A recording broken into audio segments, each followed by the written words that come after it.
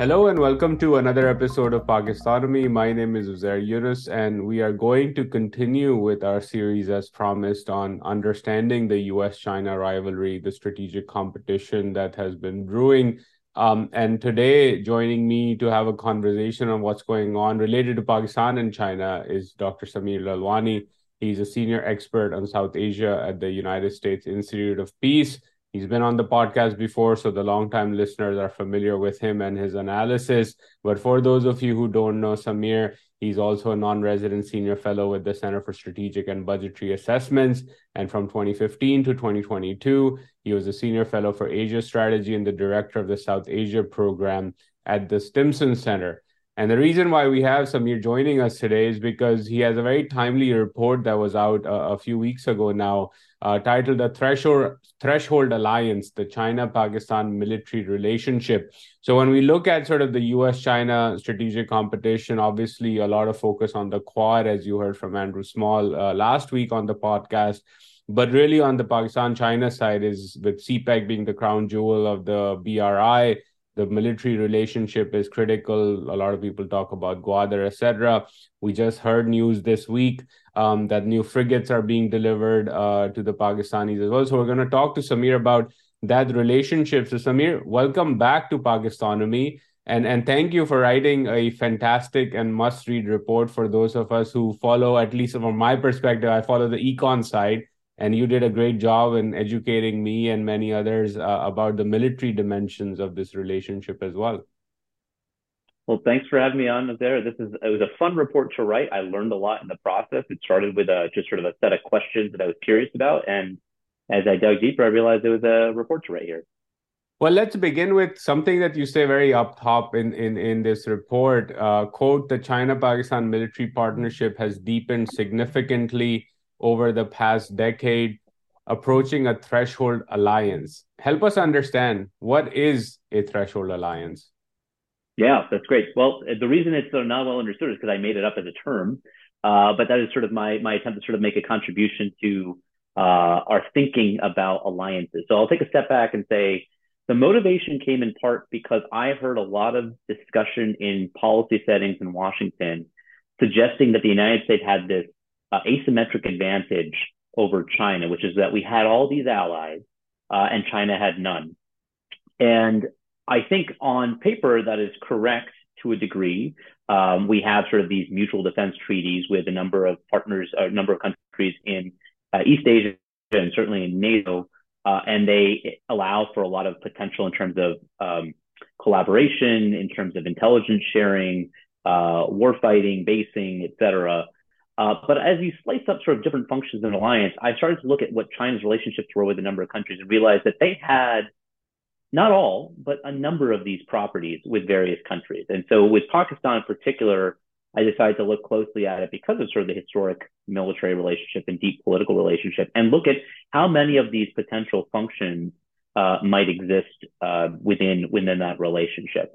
So for me, the way I define a threshold alliance, it's actually derived from, there's a threshold state literature, which comes from the nuclear weapons literature, which says that a threshold state is a country that has accumulated the material conditions and technical capacity to quickly transform an ostensibly peaceful nuclear program into a weapons program, should it choose. And so for me, this is a useful analogy for describing alliance structures, that you could have a certain depth of material and technical conditions for military interoperability that could move a defense relationship to the edge of wartime coordination, but short of writing things down and making specific mutual defense commitments. So all the material technical components could be there. And it was just a matter of whether you made the political choice or not to utilize and exercise those. And so that to me was a useful framework to assess how far along the China-Pakistan military relationship was. And it looked to me like a lot of those material and technical components had been built up, particularly over the last decade. Well, that's fascinating. And again, as you argue in that report with a lot of really awesome data, and by the way, for those who want to dive deeper, the link to the report is in the description of this conversation. You show that, China is now the largest provider of arms and ammunitions and weapon systems to Pakistan. First of all, help us understand in the grand trajectory of things, right? Like the United States historically has been the largest provider. you say and show through the data that China is now number one. How has that evolved over time? Help us understand that. And then secondly, what types of weapons and systems are the Chinese beginning to provide? Is it the kind of the low end day-to-day stuff? Is it more sophisticated stuff? And where do you see that going in terms of the needs that the Pakistanis have and how the Chinese are fulfilling those needs at this point in time? That's great. So I think I try to measure arms transfers. There's a number of ways you can do it. The most traditional way is to look at SIPRI data because they track what they call sort of trend indicator value over time. But it's hard because to estimate the value of a weapon system, like let's say a fighter aircraft, the value is based on the price that's paid, but also the function it performs and its sort of relative utility, above replacement of another platform. So SIPRI has its own sort of customized trend indicator value. And if you just sort of look at the cumulative value of arms transfers from various countries to Pakistan over time, you see this really steep incline from China about around 2010 or so. 2008 to 2010 is when you sort of see a steep ascent of the Chinese sort of value of weapons that are being transferred or sold to Pakistan, well above what's coming from the United States, UK, France, et cetera. But that's just one measure, and it doesn't really tell you sort of about the composition of the forces. And so what I tried to do was look to the actual force structure and all the major weapons platforms for each service, and then add them up, source them, so identify sort of what their sourcing is from, and then start to estimate the percentage of each service's force structure that originates from various countries. And what I found was that China composed certainly the largest proportion share of weapons that Pakistan was that had in its current force structure. So I looked at it by decade, and by 2020, China was the largest provider. But actually, if you project out to 2030, based on public reporting about what weapon systems Pakistan is inducting into its force over time and what it's retiring, I basically came out with an estimate that about 50% of each service's weapon systems are going to come from China. And that's pretty significant, right? To sort of have sort of 50% share of each of the services, Army, Air Force, and Navy. That was sort of pretty significant. And then a third level of analysis, which was, all right, what kinds of systems are we talking about, right? So it's one thing to sort of measure just sort of raw quantity of systems, but we know that, a fighter aircraft is not the same as, a helicopter or a transport plane or sort of an ISR platform. So let's look at like sort of systems.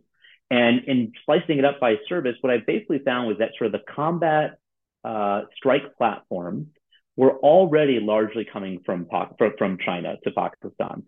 So in terms of offensive platforms, again, in the Air Force, you're talking about combat aircraft as opposed to sort of transport or ISR, intelligence, surveillance, reconnaissance. In the Army, we're talking about mobile fires and rocket artillery as well as tanks, as opposed to transport vehicles, infantry fighting vehicles, infantry support, et cetera. And in the Navy, we're talking about ships that have missile cells, right? Land attack missile cells or vertical launch cells. And so there's a large amount of ships that are supply and sustainment and patrol. But for the missile cells, for the ships with large amount of missile cells, those are all coming from China, or a very large proportion of them. So again, that's in the report. You can sort of see, I try to sort of distinguish the functions of these different platforms. And as you aggregate them, it's overwhelmingly that you can say that Pakistan's offensive combat strike capability depends heavily on China. Well, that's quite interesting, and again, sort of crushed again. If you go to your point on Threshold Alliance and then sort of building that capability, it's getting there already. Is there in many instances? That's the data. What does this all mean? First, let's start with your perspective on what this means for the broader China-Pakistan relationship. And I ask this question primarily because, as you know, and our audience knows, Pakistan is going through a major political economic crisis. China obviously is a big provider of geopolitical, geostrategic rents to Pakistan in terms of financing. Hasn't come up in a big way besides just helping avoid default so far, because they're also waiting for the IMF. But some have argued increasingly, and including myself, for this essay I wrote for the Atlantic Council, saying that, look, as these economic issues persist, the ability of the Chinese to have more and more strategic influence and military influence and naval influence in Pakistan will grow. Now, does that happen tomorrow if we wake up and all sorts of things have happened? No, it's a slow and steady march, and your data also shows a slow and steady march on the capabilities and the weapons. So as you're looking at things shaping up in Pakistan and where the Chinese and the US-China competition is going, based on what you've looked at in this report, where do you see this relationship going, and the implications of this relationship in the region, broadly speaking? Yeah. Okay. So there's a separate number of pieces to this. So maybe what I'll do is I'll talk about the first implication that I kind of try to highlight, and then the other two require a little more unpacking. But let's focus on the first one, which is sort of the arms and influence story here, right? So as Pakistan increasingly depends on China for not only sort of the vast percentage of its arms and capabilities, but also sort of the highest end and sort of most important capabilities for the military to project force and power. And with that, I should add, sort of, it's not just combat strike capabilities, but also a lot of the ISR and targeting abilities are really dependent on a Chinese tech stack. And by that, I mean the Beidou satellite networks for targeting, for navigation, positioning, and targeting, the fiber optic cables that sort of run through the country, but also undersea cables that sort of come to the landing stations in Pakistan are all Chinese origin. Its 5G cloud computing capabilities are going to depend on that. So any algorithmic warfare, anything that requires sort of advanced computation for intelligence sharing, targeting, battle networks, encryption, is sort of dependent on a Chinese hardware spine. And should the Chinese choose to, they could cut that off if they wanted to. So there's the level of influence, I'd say, is really significant. And it's also one that's much more sticky and inelastic, right? So the economic leverage that you're describing, I think, is very true, that Pakistan's sort of in dire economic straits. It has sort of a sort of dwindling number of creditors and those who own its debt. And the Chinese are sort of one of the most likely candidates to help Pakistan, and they'll take their pound of flesh alongside it. But what I will say is that even in these situations, there is a degree of fungibility when it comes to economics and crediting, which is that any creditor, should they want to, for non-rational or strategic reasons, bail out Pakistan. And we saw, for example, with Sri Lanka, right, their creditors were a multitude of Western creditors, as well as a large share from China. But it was India that came into the fray and provided sort of $4 billion loan to bail Sri Lanka out. So there's a degree of fungibility and economic leverage that you have. With strategic and military leverage, it is far less simple. Pakistan can't just easily switch networks, switch sort of battle networks. It can't easily sort of change out its arms and ammunition and systems, and pilots who are trained on those systems, and engineers and mechanics who are trained on systems to manage and sustain those systems. There's a long tail of dependence that is very sticky and hard to change over time. It's very path dependent. And I'd say the example that one should look to is the case of India with Russia today, right? India, I think, is extremely hamstrung in terms of what it can say publicly, leave alone what it can do when it comes to Russia's behavior in the war in Ukraine. I don't think India is a supporter of it, but it's very tight-lipped about it, in part because it knows that how dependent it is on Russian arms and sustainment.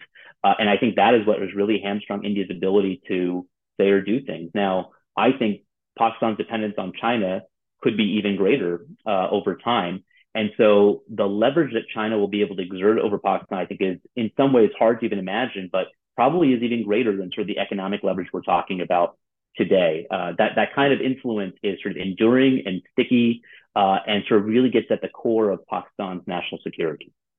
Interesting. And again, I think, as your point on fighter pilots and other systems being trained on is very important, right? In the sense that a dollar is a dollar. It comes from the Chinese, it's good. It comes from the Saudis, same thing. You can choose what you do with it, but not all planes are, you can't just wake up one day and say, I'm going to change this whole thing out and be flying them tomorrow. It doesn't work like that. So I think that's an important distinguishing feature here. And then so let's talk about the region. Then you mentioned India and sort of Russia. There's this perspective. Well, first of all, how did the Pakistanis receive your report is what I want to know about. What was the feedback you got? Because there's this view in Pakistan, and I can already see the comments coming in. Well, typical DC perspective, concerned about the China-Pakistan friendship. The Americans don't like it because now India is their best friend.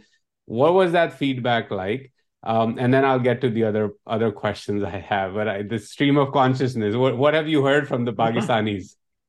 To be honest, I haven't heard anything yet. Other than on what I will say is that it was curious. I noticed on Twitter, which is sort of a very, obviously it's the most like well-informed source of assessments. No, but I was surprised that I was seeing retweets and engagement of the reports and sort of the analysis on Twitter from both Indians and Pakistanis, right? In a way, like I'm not sure what it means, but I guess one sort of plausible explanation is from Pakistan's perspective, or some strategic analysts in Pakistan might either A, be concerned about the degree of the relationship and the dependence, or B, might think it's an asset, right? I mean, that sort of like there is some bargaining leverage that Pakistan might accrue from a deepened relationship with China that gives it something like extended deterrence.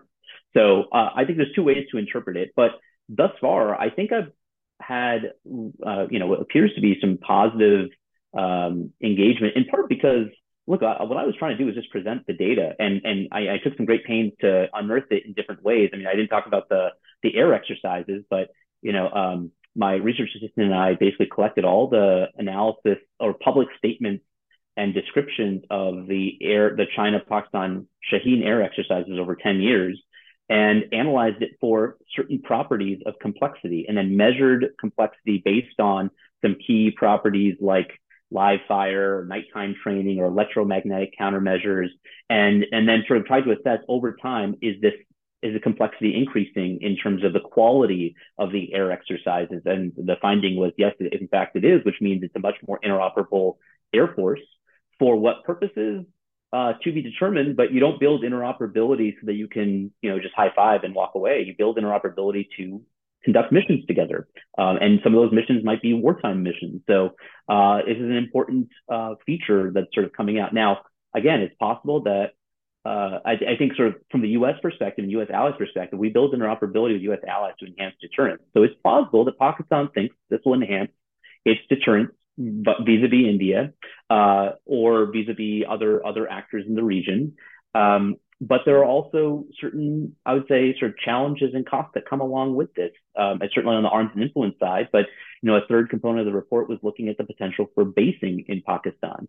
And there's been some excellent work that's been on sort of the material side of potential basing, particularly in terms of the material features of Gwadar as a port, in terms of what's being built in terms of the docks, the loadout areas, the staging areas around it, a potential of a runway that's being built for an airport that could have sort of military utility. So there's been a lot of open source analysis on that. But what I was trying to look at was the sort of political calculus behind Gwadar, and found that I think there is a lot of interest in it sort of performing military functions for the PLA and for the PLA military and Navy.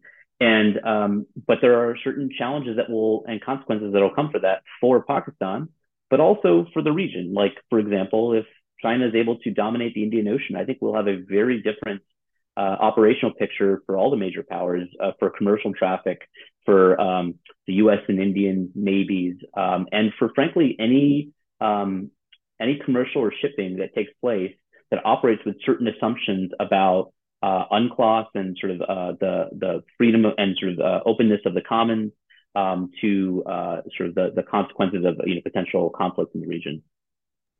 That's what I was gonna get to, and you kind of read my mind on that. Like, if you go towards the basing argument, then in terms of Gwadar in particular, but even through, let's say, sort of the CPEC corridor connecting into Xinjiang, which many Pakistanis have written about over the years. in terms of how the Straits of Malacca are shut, and this is an alternative route, especially for energy flows, etc. We've seen the Chinese play peacemaker between the Saudis and the Iranians in recent weeks as well. So that Western theater essentially is where China is trying to, in my view at least, outflank the United States, right? Like right next to CENTCOM, essentially in Doha. How do you, if you were to then look at your findings and the research you've done, what are the implications of that scenario playing out, right? Let's hypothesize that that's where this is going in the next 5, 7, 10 years. What are the implications of that for the United States in particular and for India, given that the US and India are coming closer together in the region? And then more importantly, does that create renewed risks for Pakistan as well? Because if you're going down that path, then sort of the relationship or this desire to navigate the US China competition becomes that much harder. And do you see that actually being the case? Because the Pakistanis consistently, at least when they come to DC, say we don't want to pick a side. But if I read your report, I'm like, kind of are already picking a side. How do you see that? Yeah. Okay. So I think so. Let's talk about the implications for each, the United States, India, and Pakistan. I think for the United States, so there's a broader point that I'm trying to make that is sort of beyond Pakistan, which is what I started with, which is that I think China actually has the ability to build certain functions and properties of alliances that actually might be able to compete with the United States, right? Certainly in terms of geographic access, I think that is now sort of an understood prospect for China. And this is not just my work, but the RAND Corporation had a couple of studies that came out last December that were looking at prospects for this. And they're all kind of concentrated in South Asia, whether it's Bangladesh, Myanmar, Pakistan. These are sort of like most likely places for Chinese military basing in the future. So I think that'll have major consequences for the U.S., how we plan, the assumptions we operate with in terms of both transit and maneuver in the Indian Ocean. Thus far, it's kind of been a fairly open highway, and it could get more contested and congested over the next 10 years or so. I think it's also possible that once, and I talked about this, I think if not in this report, in another paper or an article I've written, that over 10 years, I think it's quite possible that China could become the dominant naval force in the Indian Ocean if it decides to move a number of its surface warfare assets into the Indian Ocean, which it might have spare capacity to do because it's producing at sort of such a massive rate and volume. And it's not clear to me that they need all those assets for East Asian contingencies, because a lot of that is, it's anti-access area denial capabilities, not surface warfare power projection. And so for those, I see there's a larger role for China to play in the Indian Ocean. So I could see that the balance of power in the Indian Ocean could fundamentally change, and Pakistan could be party to that, in part because of sort of providing basing options as well as sustainment possibilities on its western shores. So that's one big one. And then the second is sort of, as I said, is that China is building alliances in various ways, and its pathway to great power status may not look like the U.S. pathway to great power status, right? It builds capabilities in different ways. It builds alliances in different ways. It builds basing through sort of commercial port access in different ways. It builds amphibious transit and amphibious sort of operational transit through commercial ferries. So there are different ways in which China will sort of build its military power that we should not we should perceive for what it actually is, rather than sort of or underestimating Chinese capability. So that's from the United States side. For India, I think what was interesting to me was, despite the fact that the Indians are most fixated on the China-Pakistan collusive two-front on their land border, where sort of the three armies sort of intersect, and there's been concerns that sort of the Chinese operations in Ladakh are sort of inching forward to being able to create a two-front sort of pincer movement around the Siachen Glacier for India. To me, that was not the most concerning China-Pakistan military collaboration. To me, the more concerning part is with the navies. I think that if there is this transfer of about 8 Hangar-class submarines to Pakistan over the next 5 years, which is what is projected, at least on paper, Pakistan's anti-access and sort of attack submarine capability will be really formidable, both for India and for other maritime powers. And I think that actually should be of greater concern to India than sort of the two front sort of land border concern that I think is often expressed. That might be more visible, that might sort of resonate more politically, but in terms of actual coercive leverage and power, and military power, I think the more concerning aspect for India should be at sea. And you Unpack don't see India. unpack that a bit. Sure. Why do you think that naval issue is far more concerning? Well, I think it allows the Indians. Oh, so one is that India has always had this advantage over Pakistan that even if they stalemated on land and in terms of air capabilities at sea, it always had a major advantage. This was true in the major wars in 1971, 1999. There were some discussions sort of its naval capabilities during the 2019 crisis. I think if India stalemated at sea, that really changes the power balance significantly. The second is that if China is able to operate out of the Indian Ocean and sort of operate out of Pakistani bases, you have a real sort of identification challenge, which is that you might be trying to track Pakistani submarines and you accidentally are tracking Chinese submarines, and if you depth charge those submarines, then you're antagonizing an actor that you may not want to antagonize. So and vice versa. If India is conducting anti-submarine warfare operations on Chinese submarines in the Indian Ocean and thinks it's tracking a Chinese sub, but it's actually a Pakistani submarine that's sort of a Type 39 Chinese sub origin, and it has nuclear weapons on board, as in submarine launched cruise missiles with nuclear capabilities, then you're attacking a nuclear asset at sea. And that mistake could be extremely deadly and cataclysmic in terms of escalation potential. So I think there is a distinguishability challenge that India and the United States will face in the Indian Ocean as this relationship deepens and as China sort of grows stronger in there. And then the third is the bigger challenge for India, in my opinion, is what China can do to India at sea that is already done on land in the LAC. So on the LAC, what it has done is managed to tie down Indian forces and sort of antagonize and prick them at will. And that has cost India, it has had a peacetime attrition effect on India's military, right? They have to keep 100,000 troops on the border. They have to keep them acclimatized. It's really expensive to sort of keep them forward deployed. The cost in fuel and supplies and sort of transport of all that stuff, and then sort of rotations of troops that you have to sort of keep there. It's a very, very expensive proposition. And that might be a strategy in and of itself for China. They may not want to do anything more than to sort of bleed India in peacetime through the amount it costs to sort of keep those forces deployed there. Now, think about that at sea. If you are sort of moving submarines and antagonizing or sort of threatening India's ports, what that does to the cost of commercial shipping and to insurance rates, to the potential of closures of certain ports if they're threatened at times by Chinese subs or surface warfare frigates or destroyers. The influence that China can project at sea around the region to smaller states that are intimidated by Chinese forces operating there.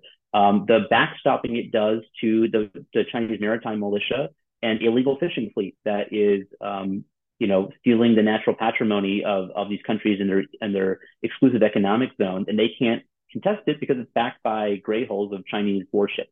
So there's a whole host of things that basically, if you look at the playbook of what's happened in the South China Sea, that China, if it builds this Indian Ocean fleet, can do in the Indian Ocean at a much larger scale. So those are the things I think should concern India and the United States, and frankly, sort of the region at large.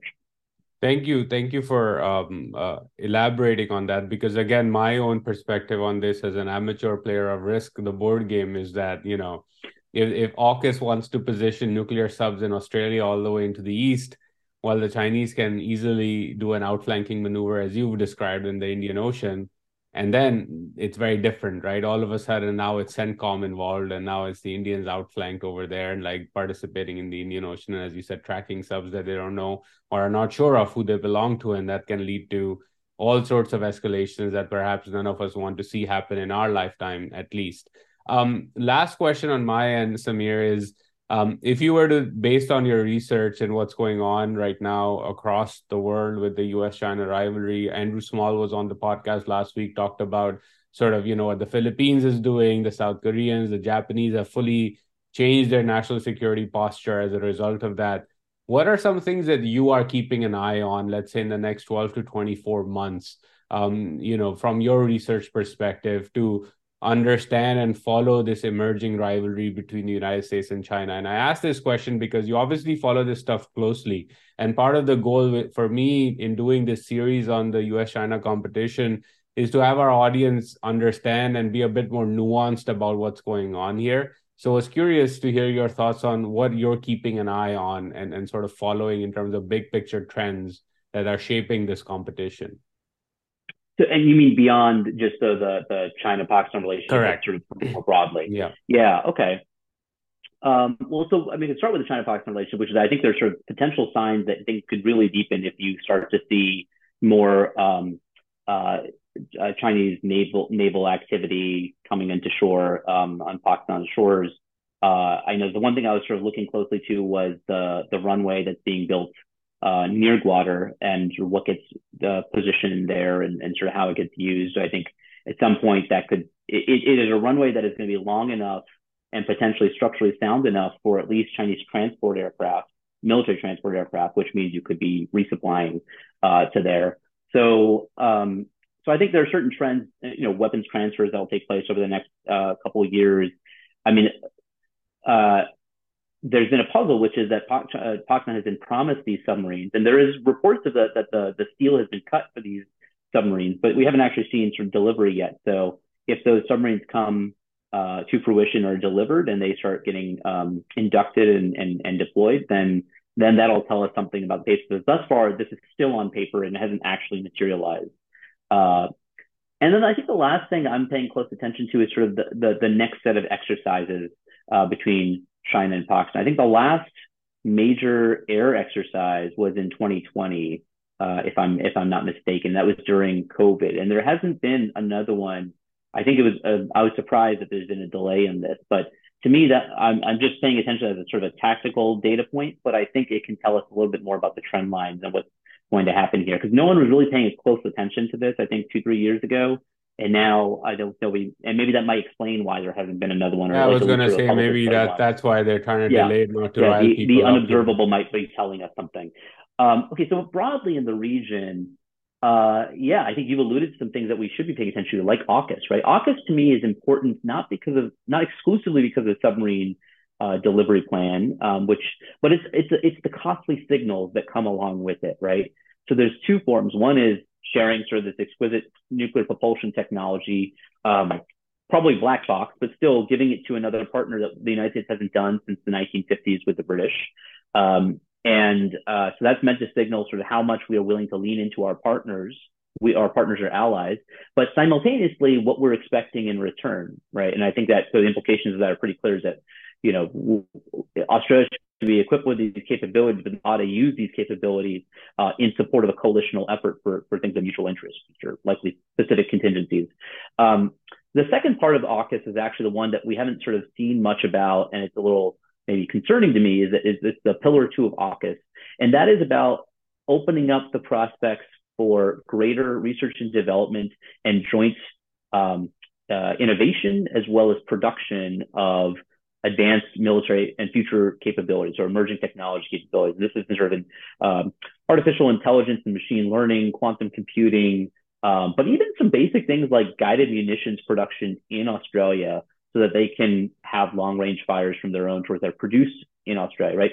This is the counterpart for the United States burden sharing with its partners, is to share capabilities and technology. And so it is a litmus test of how far the United States is willing to go to do that in order to achieve sort of the burden sharing that it's seeking in terms of deterrence and defense responsibilities. And I think you're seeing a little bit of that taking place, not nearly at the same scale, but a little bit of that taking place between the US and India. So there's an initiative. I mean, I think there's been initiatives with all the Quad countries, right? With Australia, it's been AUKUS. With Japan, it's been sort of increased sort of basing potential and sort of distribution of forces within Japan's territory, but also the acquisition of Tomahawk missiles, which and which I think will also be a fairly significant technology transfer. And with India, what you're seeing is this discussion about ICIT, so the Initiative on Critical and Emerging Technology. And there, I think you're seeing is a little bit more of a bottom-up approach Some technologies are going to potentially be transferred. I think in the discussion is sort of GE engine production, which has been sort of a kind of an Achilles heel of India's own fighter aircraft and all sort of commercial aviation programs is the inability to sort of produce really capable engines. And just for the But audience, engine production is a super sophisticated, complex, highly guarded technology. This is not just like making a 800cc Maruti Suzuki engine. These are very right. sophisticated, advanced materials are needed and technologies are needed to make them.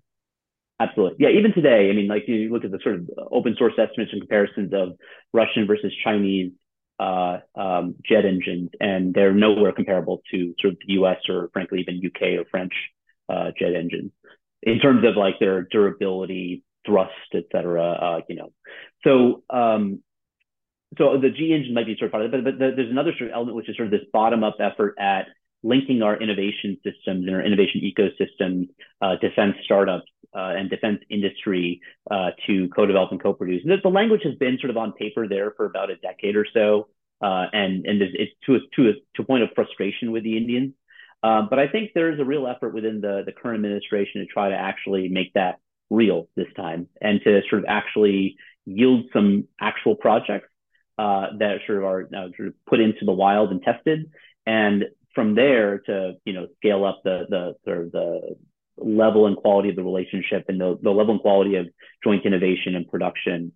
So, but that's a ambition, and we'll see. I think over the next couple of years, we'll start to see whether those things pay off, and if they do, if all these efforts I'm talking about in terms of technology sharing pay off, and I think you'll see also increased levels of burden sharing, and that to me will really change the balance of power in the Indo-Pacific writ large. Because then I think you have sort of a number of U.S. allies that are not just existing on paper and not just sort of name checked, but actually making significant contributions to this coalitional effort of deterrence and stability. And that I think will be even more formidable than what China can generate with its partners. Yeah, and I think what you just said is consistent with what Andrew was saying as well, that the next 3-4 years essentially will, the proof will be in the pudding, and you will begin to see capabilities, technologies, investments materialize, after which, we all will very clearly know where things are headed and how the balance of power is shifting. So Samir, thank you so much for taking out the time. Thank you so much for putting out and doing your research. For the audience, it's in the link is in the description below. And before I let you go, Samir, again, since this is a special series, but I always ask my guests this question. You're familiar with this one. Share 2 or 3 books this time around specifically to this topic of the US-China competition that folks should pick up and read, because again, part of the goal of this series is to have our audiences get a bit more nuanced understanding about, this geopolitical competition between China and the United States. Yeah. All right. So some books that I'd say I'm reading that I think others should consider reading.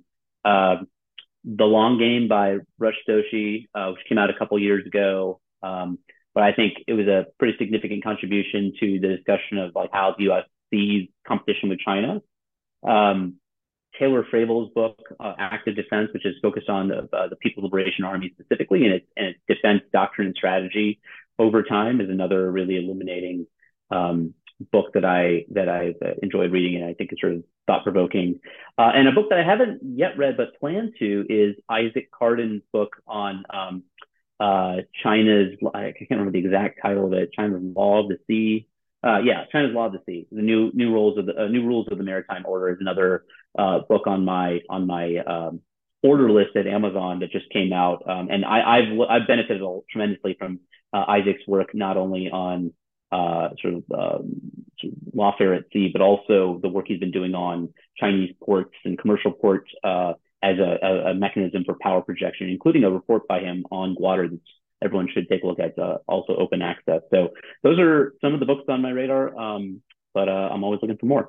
Well, thank you so much, Samir, and keep up the great work. Always great to have you on the podcast, and thanks for enlightening us with your insights and your research, and hope to have you back on again when you, maybe after the next air, training exercises that are done, to get your perspective on that. But until then, stay safe and talk to you soon.